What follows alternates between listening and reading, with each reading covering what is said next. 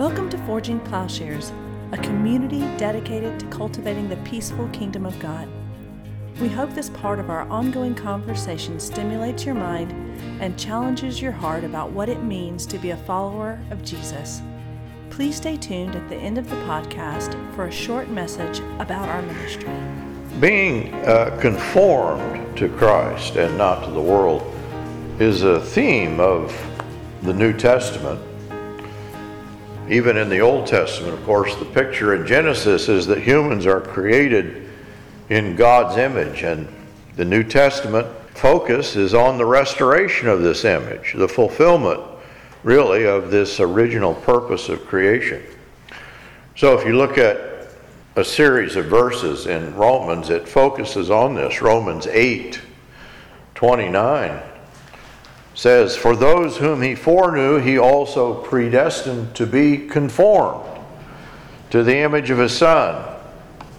1 Corinthians is a parallel verse, says, "Just as we have borne the image of the man of dust, Adam, we shall also bear the image of the man of heaven, Jesus." Romans 12:1-2. "Therefore I urge you, brethren, by the mercies of God, to present your bodies a living and holy sacrifice acceptable to God, which is your spiritual service of worship. And do not be conformed to this world, but be transformed by the renewing of your mind, so that you may prove what the will of God is, that which is good and acceptable and perfect."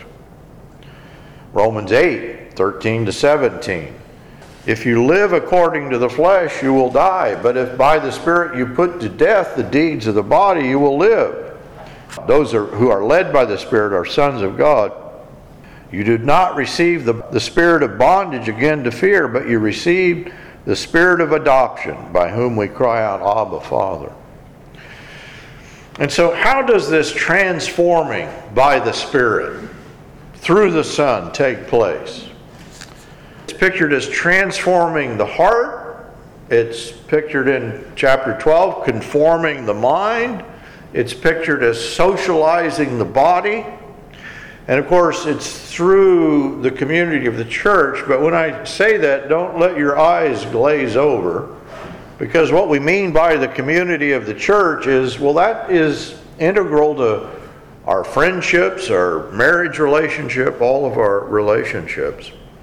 And so when we say the church, we just mean people, we mean friends, we mean marriage, we mean the social formation linked to baptism, prayer, communion, but also to marriage, friendship, the Christian discipline of life.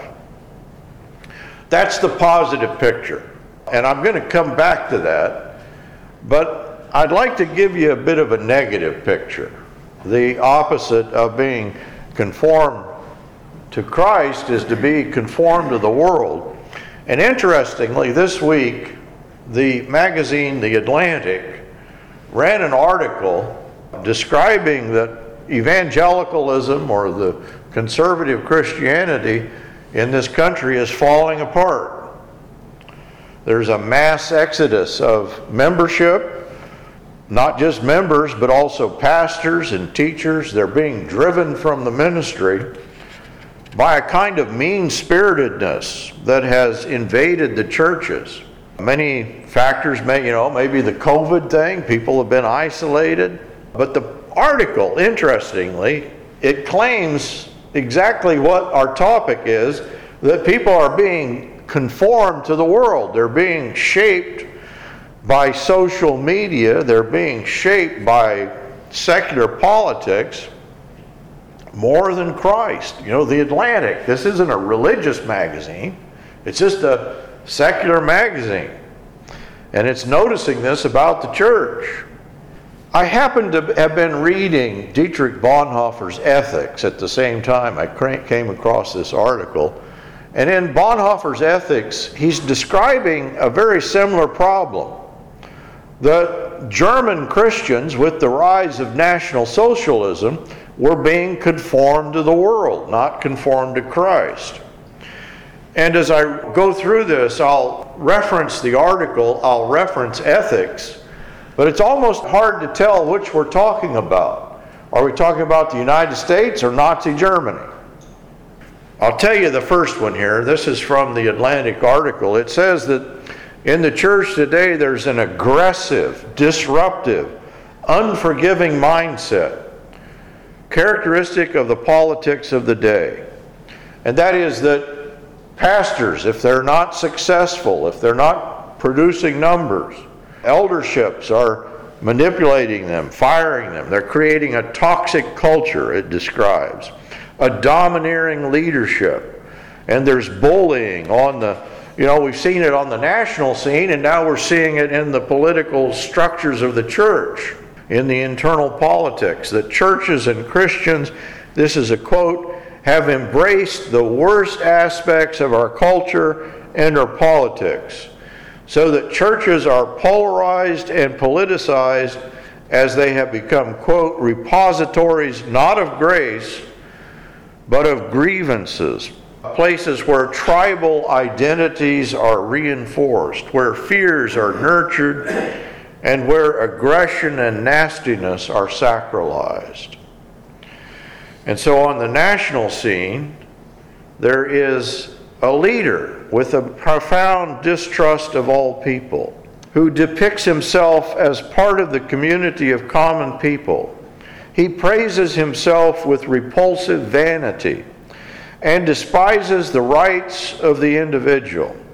He considers people stupid, and they become stupid. He considers them weak, and they become weak. He considers them criminal, and they become criminal. His most holy seriousness is frivolous play. His conventional protestations of solicitude for people are barefaced cynicism. In his deep contempt for humanity, the more he seeks the favor of those he despises, the more certainly he arouses the masses to declare him a god. Now, if you didn't get it, I've shifted. I'm not talking about the United States now. This is Adolf Hitler that Bonhoeffer is describing. The result is that many Christian followers have come to see a gospel of hatreds, resentments, vilifications, put-downs, and insults as expressions of their Christianity, for which they too should be willing to fight. Now I've shifted back. This is in the Atlantic article. And so in both situations, there's a kind of similar social development. The church has been invaded by a political orientation and sociology more than held together by a common theology. And of course, the key problem is people are being discipled not by Christ, not by the church, but by propaganda. Quote, what we're seeing is massive discipleship failure caused by massive catechesis failure. The Atlantic article, by the way, it's just going through and quoting church leaders, church experts. I'm leaving out their names because it all sounds so familiar. Success by the culture's standard is the formative factor. The majority fall into idolizing success. They become blind to right and wrong, truth and lie, decency and malice.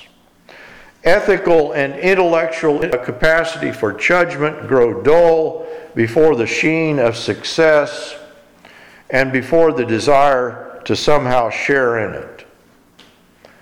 I shifted again. That was Nazi Germany. There has been a church-wide failure to form its adherents into disciples, so there is a great hollowness. All that was needed to cause the implosion that we've seen was a provocative stimulus, and that stimulus came. Oh, I shifted again. That's the United States. You get the point. We're in a crisis, I believe, in this country. What the German church went through, I believe we're going through. The German church clearly failed. And the message in each instance is culture catechizes. It forms us unless we resist it. Unless we have a culture in the church that resists the culture of the world, we'll be shaped by the world. quote, "Our current political culture has multiple technologies and platforms for catechizing. People who want to be connected to their political tribe, the people they think are like them, the people they think are on their side, subject themselves to its catechesis all day long, every single day, hour after hour after hour." Now that one you probably won't mistake. That's the United States. That's tuned in. You're tuned in to television and mass media.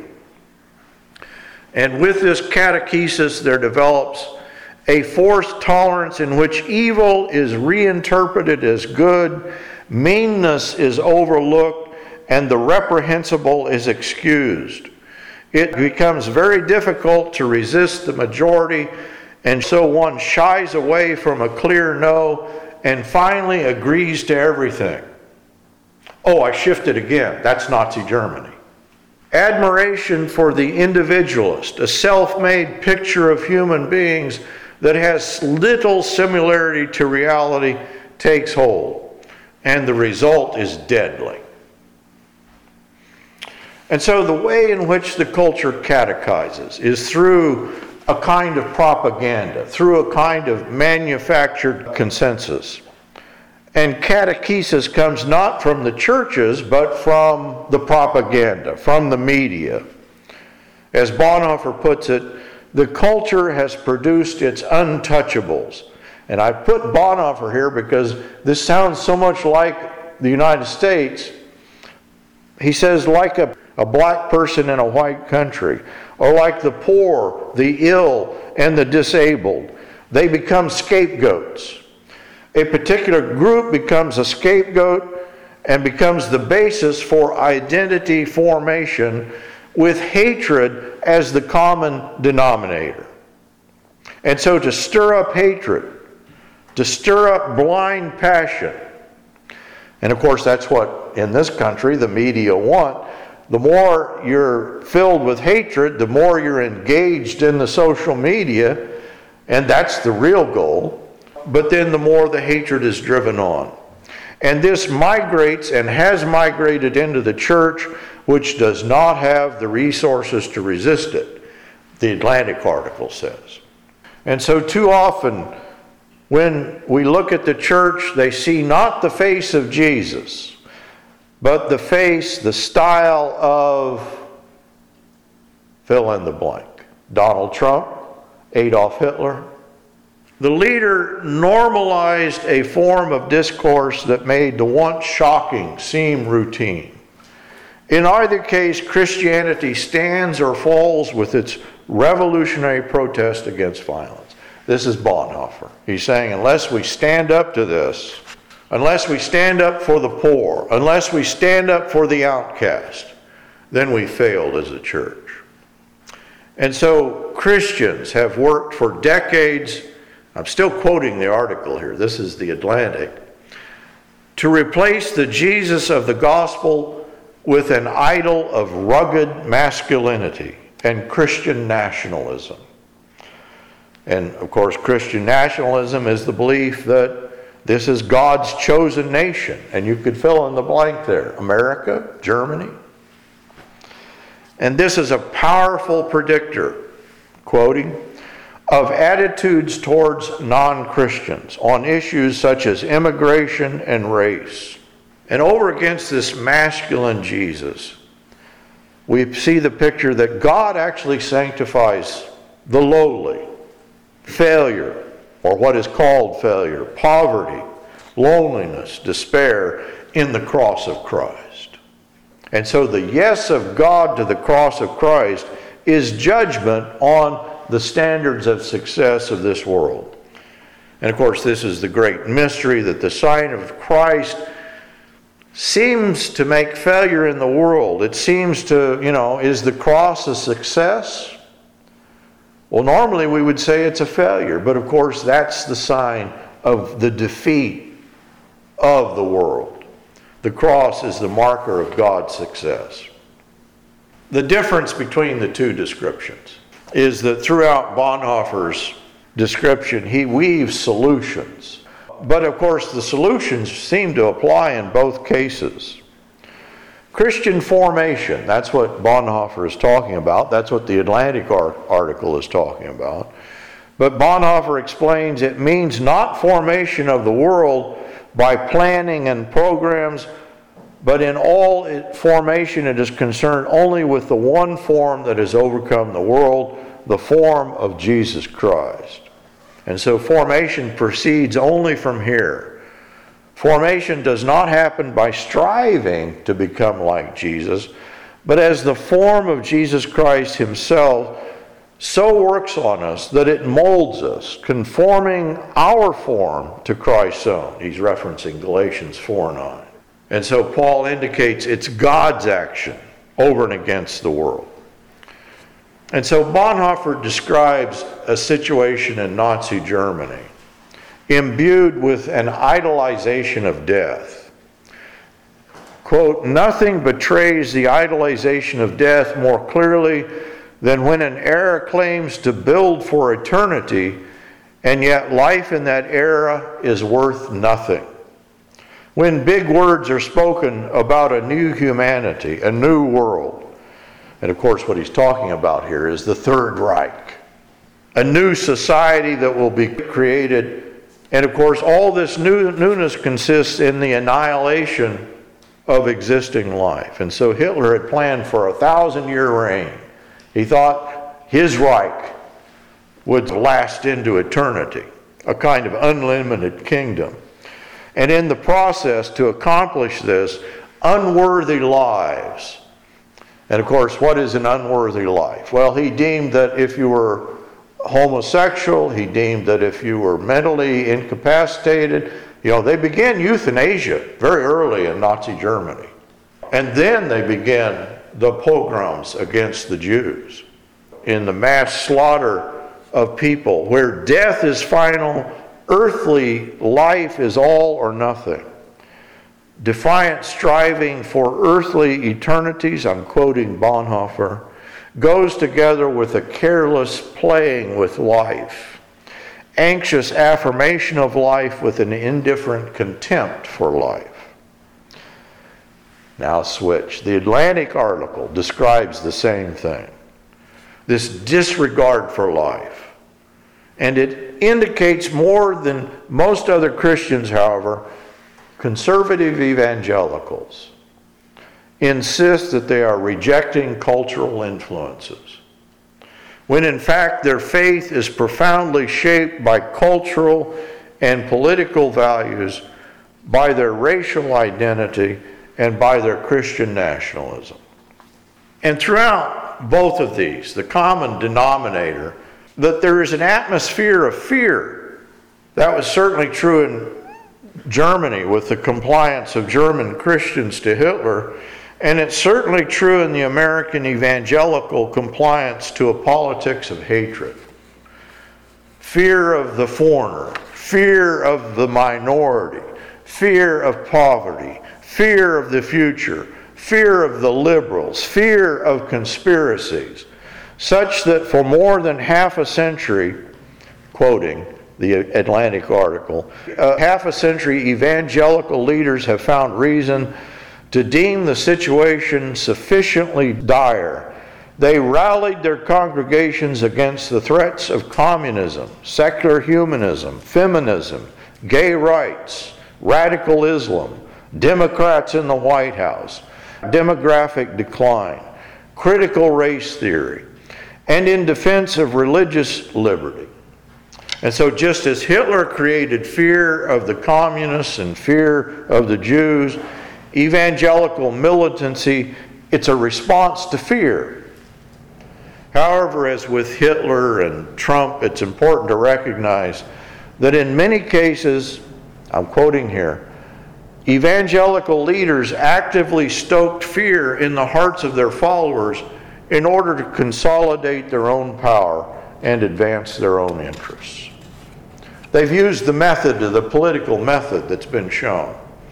And so fear explains a kind of explosion of conflict, of spiritual deformity. It was the loss of Germany in World War I They feared international humiliation. In the article, it describes a kind of regional fear and shame. What we're watching, quote, right now in much of our nation's Christian politics is an explosion not of godly Christian passion, but rather of ancient Southern shame, honor, rage.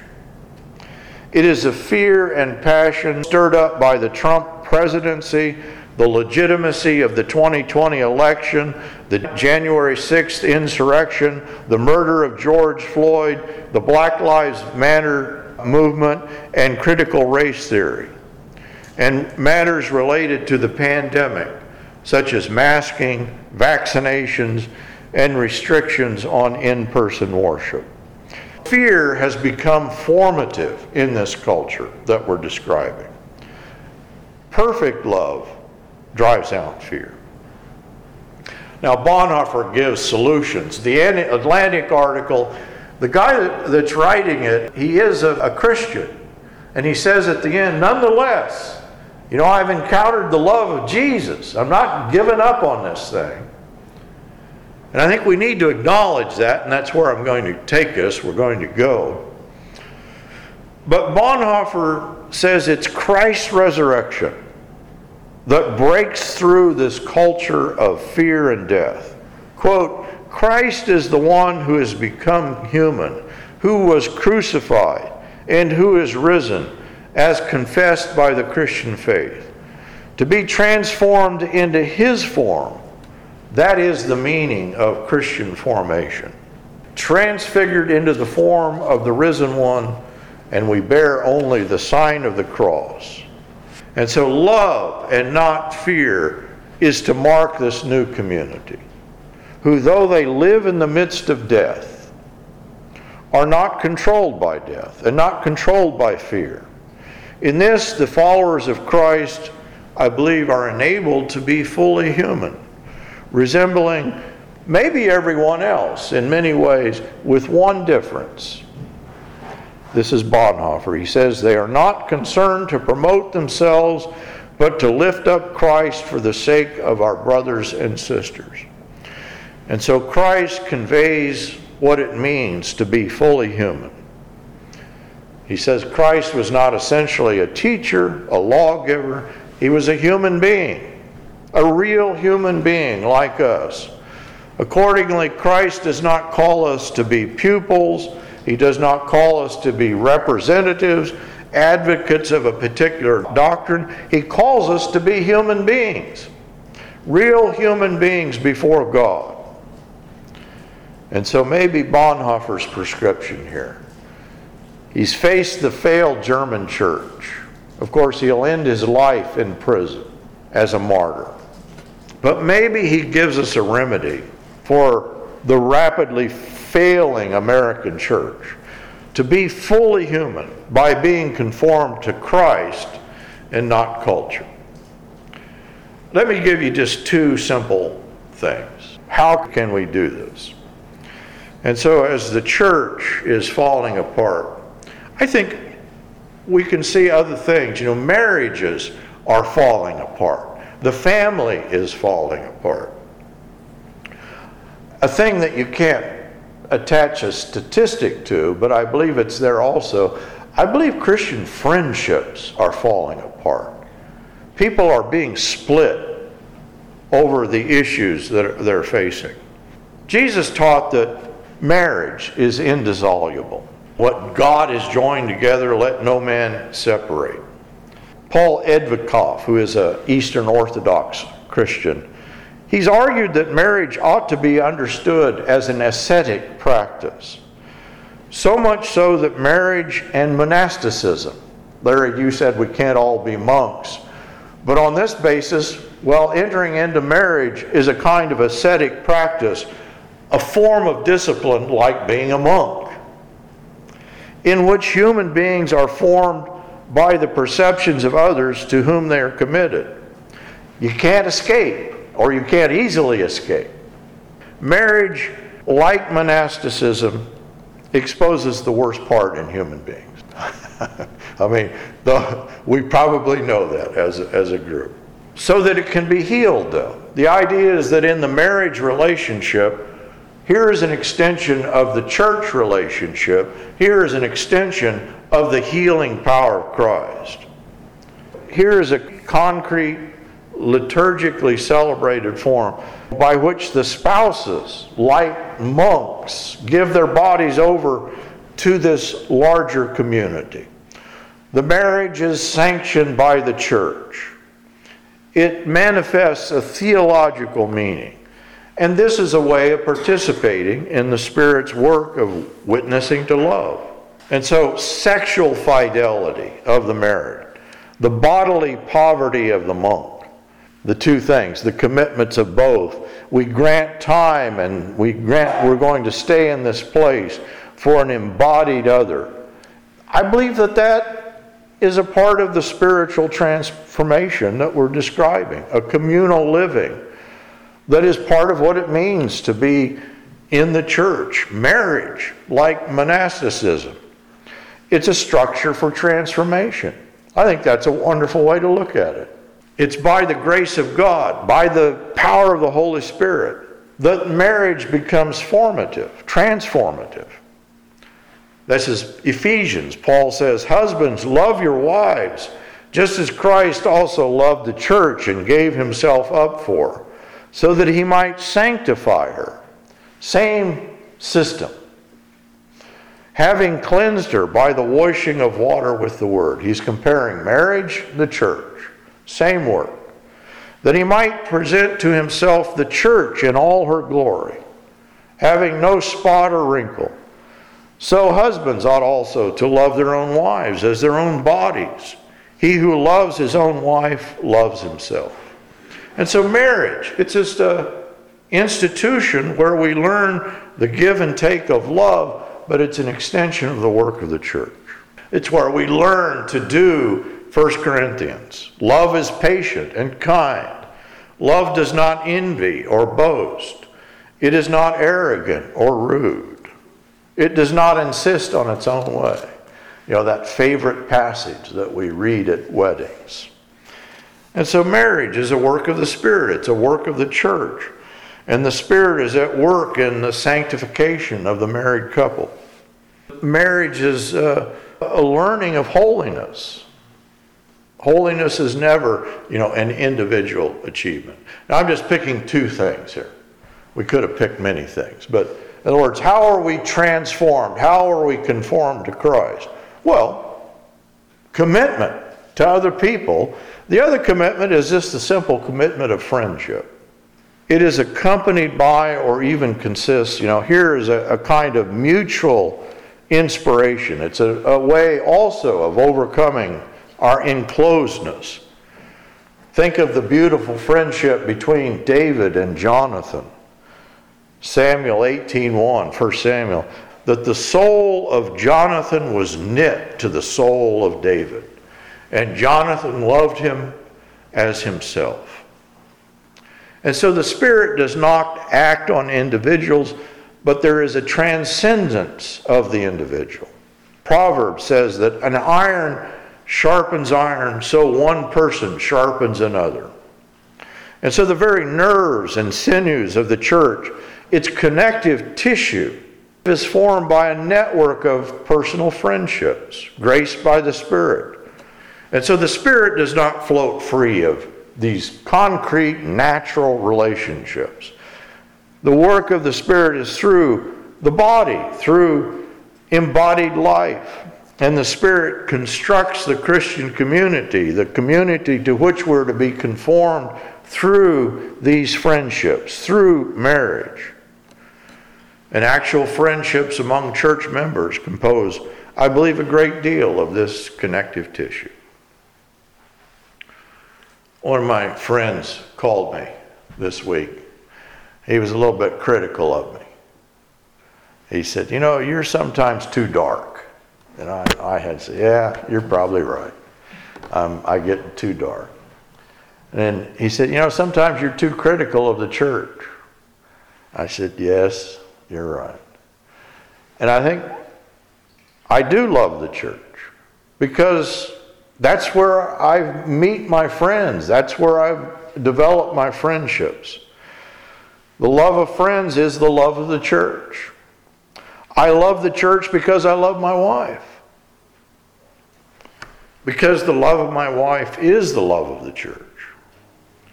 And we could add to that, the work of Bible reading, Bible study, prayer. But I think key in all of this is that we do life together in friendship and marriage. And that shapes who we are as we come together week by week. Forging Plowshares is a community dedicated to cultivating the peaceful kingdom by providing in-depth, transformative biblical and theological education and discipleship.